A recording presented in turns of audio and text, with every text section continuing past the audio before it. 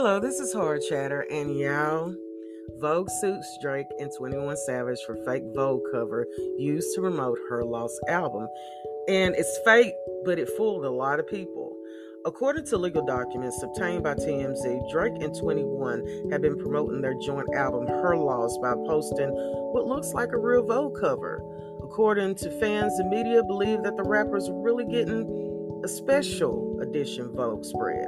The owner of Vogue, Condé Nast, I really probably butchered that up, okay, says that they nor Anna Wintour have been endorsing Her Loss and have asked that the acts to remove anything from Vogue related from the promotions, but nothing has been done. Look here. Okay. We're looking at the decline of real artists and real music because this is bullcrap, okay? First of all, if you look up pussy in the dictionary, I'm pretty sure that 21 Savage and Drake will probably be on the picture of that.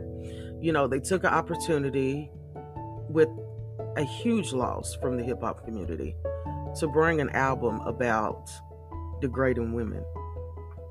You know, nobody wants to state the obvious, that this mother trucker woke up one morning and decided, you know what, it would be a wonderful idea to make a song about a woman getting shot in the foot and then calling her a liar.